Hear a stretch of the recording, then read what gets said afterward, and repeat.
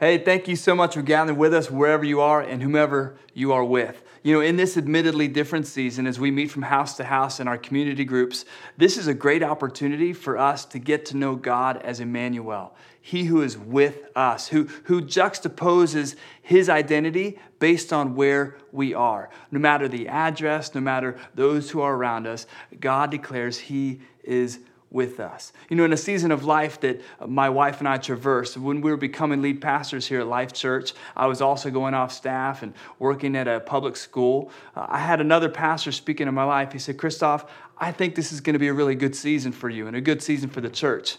I was flabbergasted because I didn't know what I was doing. We were getting into so many things and we had no idea how it was going to turn out. And of course, Pastor Mark from Portland, Manor House Church, who's on our advisory team, wasn't speaking to something being good as if it was going to be enjoyable. He was speaking to the good that it would do, like Romans 8:28. For God works all things for good for those who love Him and who are called according to His purposes. It's about being fruitful. I'm not suggesting that community groups or the lack of the corporate gathering and the changes and the shifts that we've done in our lives are in any way, shape, or form always enjoyable, but I will suggest that they are meant to be fruitful. So lean into community groups. If you're here and you're finding and forming a community group is being difficult, please reach out to us, info@lifechurchvirginia.com. We'll do everything we can to get you planted. And again, as you're hearing me say this, we have an election here in the United States. We're grateful for the opportunity, blessed to be in this great nation. And I would just encourage you to remember your two senses of citizenship. We should all vote as citizens of America. We should also all choose to love one another as citizens of heaven. And not just love of affection or of kind, not an emotional love, but the love that Jesus speaks to more than any other love in the Gospels, and that's the agape love. The love of action and choice and serving and giving of mercy. So as we lean into this election season, let us, yes, vote because we're citizens of America, but let us also love one another because we're citizens of heaven. All right, let's get into our scriptures that we've been reading. We're going to continue this prayer meditation practice, so I'll speak to that at the end. But Matthew chapter 4 and verse 19, the words of Jesus. And He said to them, "Follow me, and I will make you." Follow me, and I will make you. Revelation chapter 3 and verse 20. Behold, I stand at the door and knock. If anyone hears my voice and opens the door, I will come into him and eat with him, and he with me. And Romans chapter 12. I appeal to you, therefore, brothers, by the mercies of God, to present your bodies as a living sacrifice, holy and acceptable to God, which is your spiritual worship. Do not be conformed to this world, but be transformed by the renewal of your mind, that by testing you may discern what is the will of God, what is good and acceptable and perfect. Let's pray. Father, we thank you for the opportunity once again to gather in this way. And we just invite your Holy Spirit. Father, we pray for our country. We pray for our world and this pandemic. We pray for the upcoming election and ask for your help in, yes, the electing of our leader, but also in how we serve and treat one another. And as we give you these moments, just mold us and shape us. Make us more into your image. In Jesus' name, amen and amen. I want to speak from the last three statements of the six statements that we pulled from David's prayer and meditation at Ziklag. And the last three being prayer only uses a manufactured space. Prayer requires both an ask and a listen. And prayer insists on action. But I want to briefly revisit the last statement from last week, that prayer necessitates a personal fastening to God. That statement is crafted from 1 Samuel 30 and verse 6, which I'll remind us today. David was greatly distressed, for the people spoke of stoning him, because all the people were bitter in soul, each for his sons and daughters.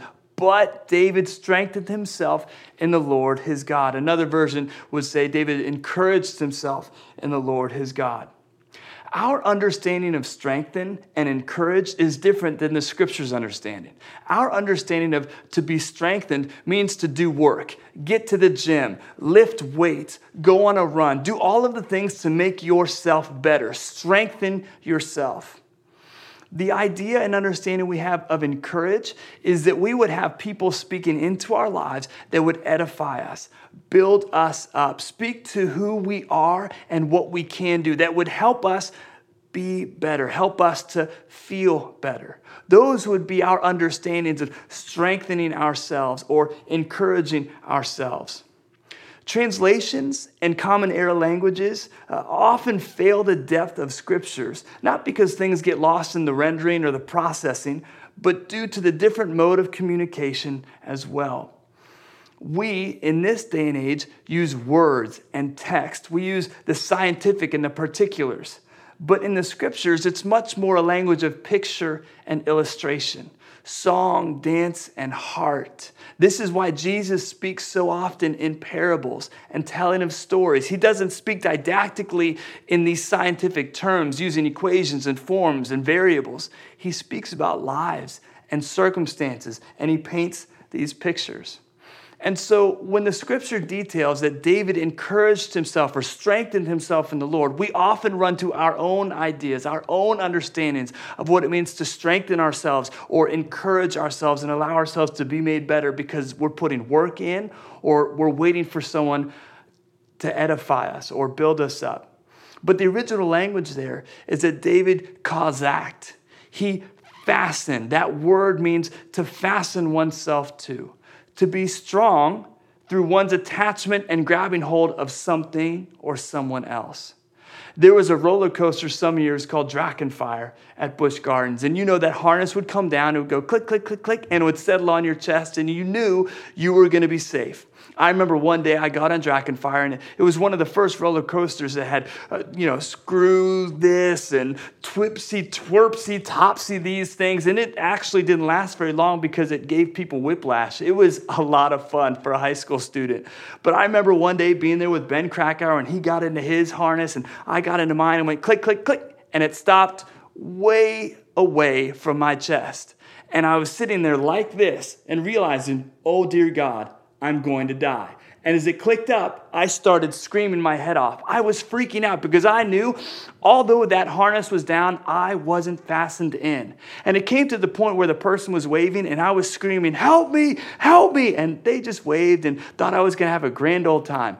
All through the turns, Ben was helping to hold me in, and I was holding the harness as much as I could, and I got through it. Obviously, I'm here today because I was relying on fastening to that which was strong, that which was stable. And so when we have the opportunity, understand today, it's not about the work that we do. We need to make sure that we are fastened to that which is stable, that which is strong in the presence of God, the firm foundation of Jesus Christ. So this week, these final three statements.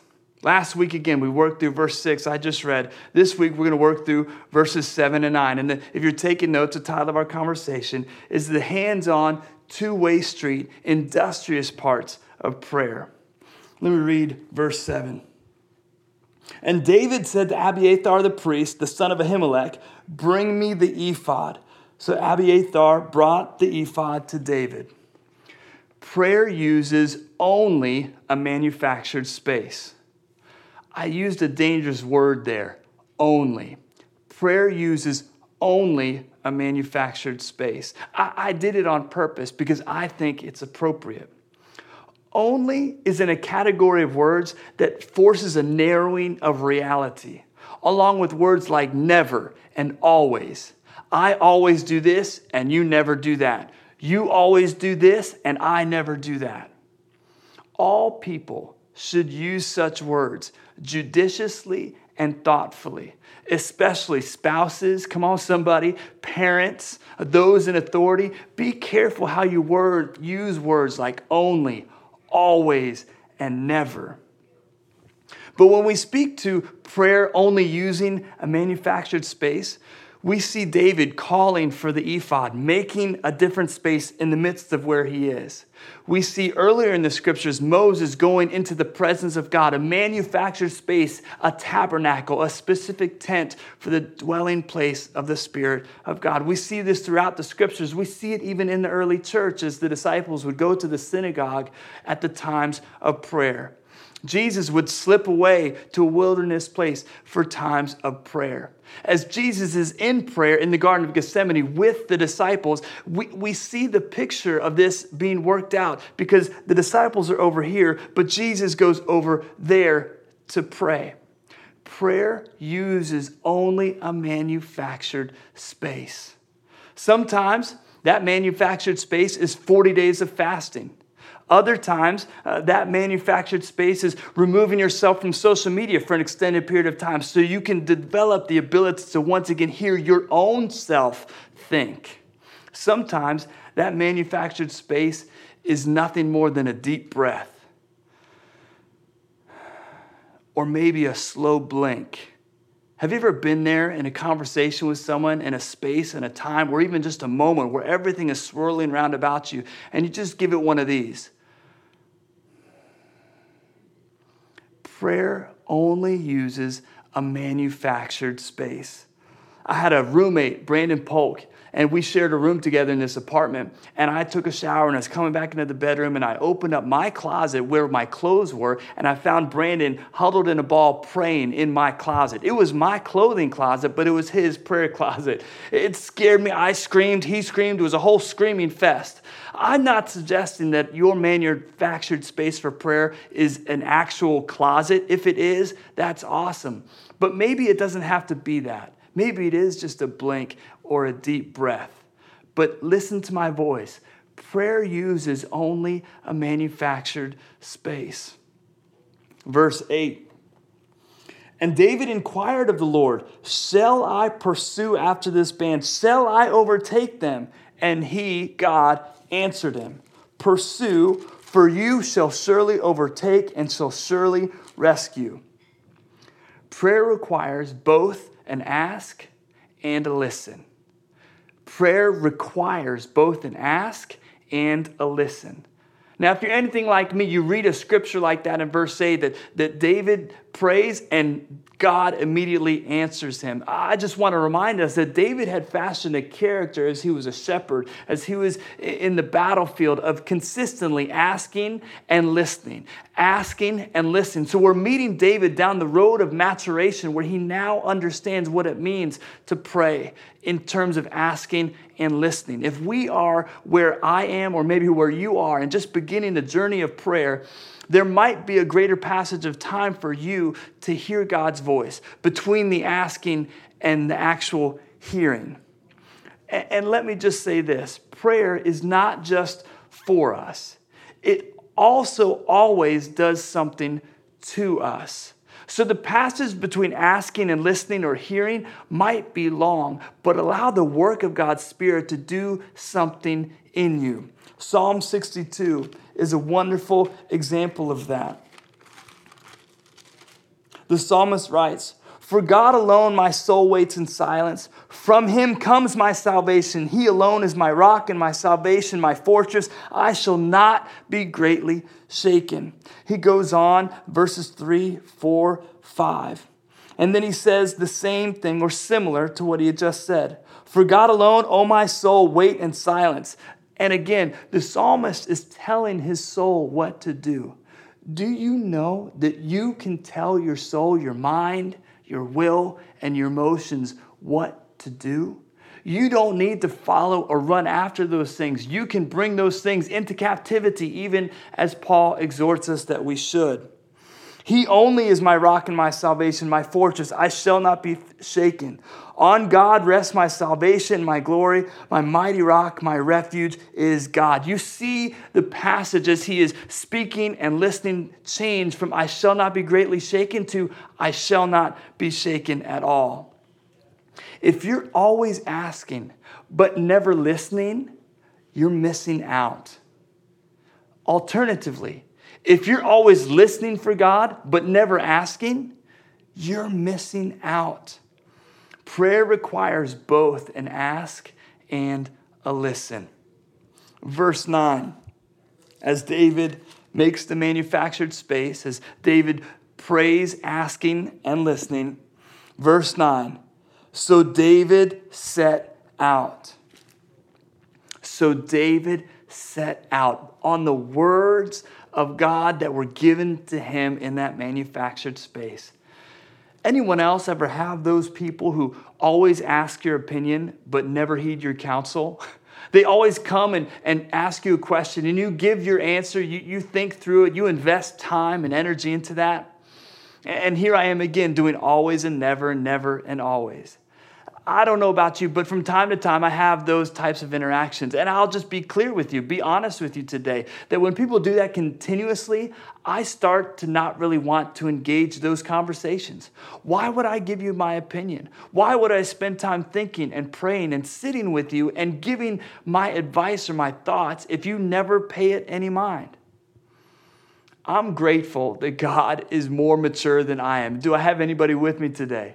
Because such treatment, my desire to pull back, stop offering my thoughts and guidance altogether, this, of course, is not the way of the Christ.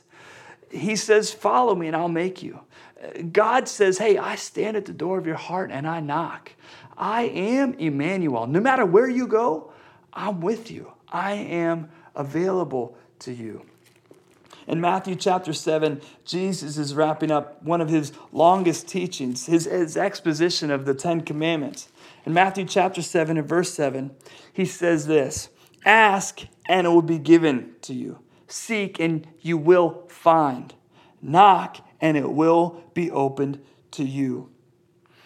And as you continue down, Jesus speaks to the golden rule. Whatever you wish that others would do to you, do also to them. Speaking of activity. A tree and its fruit is in the next passage. You will recognize people by their fruits, what is emanating from their life, what is growing from their existence.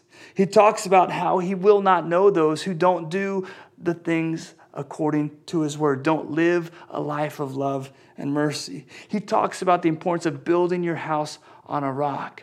And one of the greatest teachings that Jesus ever outlays to us, it's buttressed by activity in our lives. Not just that we would hear it, but that we would also obey it. I would suggest our inactivity does not diminish God's impulse to speak to us, but rather our ability to value what he here declines. Because we are no longer paying that mind that we should. We are no longer investing who we are to what he is saying. I liken it to the white noise of being a parent. I remember the younger days of Asa, Jude, and Zoe when they were babies and toddlers. I just met Rhodes Schoonmaker for the first time just a couple of days ago. And when they would hear Tanya's voice, our kids, when they would hear my voice, they would light up all the way across the room. They would light up, they would kind of look for it, and they would brighten their countenance. Nowadays, they hear my voice, and it just goes right through. Hey, Zoe. Hey, Zoe. Hey, Zoe. Hey, Zoe. 17 times I say Jude's name. I call on Alexa for Asa. I text him. I phone call him. I do all kinds of calls that I can, but it just becomes white noise. The fact of the matter is, when we don't listen for and act on the voice of God, there's an atrophy that takes place in who we are with him. This is why in John chapter 10, Jesus, as he's talking about the abundant life, the Zoe life that we often focus on in that passage, Jesus is less concerned about the abundant life and the Zoe life, and he's more concerned with your ability to hear his voice. He talks about those who know him are those who hear his voice. They know the shepherd's voice. The sheep know the shepherd's voice. I'm cognizant too of John chapter 8 where he gives grace to all those who are judging the woman who's caught in the middle of adultery. He gives grace to the woman herself who's caught in the middle of adultery. And he doesn't just leave it in the giving of grace in freedom from the moment, but those people, those religious rulers of the day, walk away with a knowledge of activity, of engaging life differently. And he looks at the woman who's caught in the midst of adultery and he says, go and sin no more. Because a life of following Jesus begs for activity. And so prayer insists on action. When we hear God's voice, that we would respond with obedience to what he's investing in us. Our imagine moment today. When you listen, imagine you will hear God speak. Imagine that when God speaks, correcting, encouraging, and adjusting, when he's offering those things, find actions associated with the godly counsel. And imagine when you do that, you will always do well. Imagine that praying works. As opportunity today, just like we have the last couple of weeks, I want you to pray. Invest in the practice of prayer and meditation, especially in the midst of our very loud world. Make space to talk to and listen to God. So make a point, at least once this week, to make a space to pray, just for the sake of praying, not just to pray for this or to pray for that, but to hear the voice of God. And please hear me when I say this. Prayer only uses a manufactured space. Maybe you can fast for a day. Maybe you can put social media away for a few moments. Maybe it's just going to be that deep breath and a blink in a moment when you're having an engaging, maybe even frustrating conversation. But pray and give opportunity for God's voice to be heard in your own life. Let me leave you with this benediction. May we pray like God's exhortation and example mean something to us. May our manufactured space give breath to God's Spirit, and may we remember that with Jesus, it only gets better.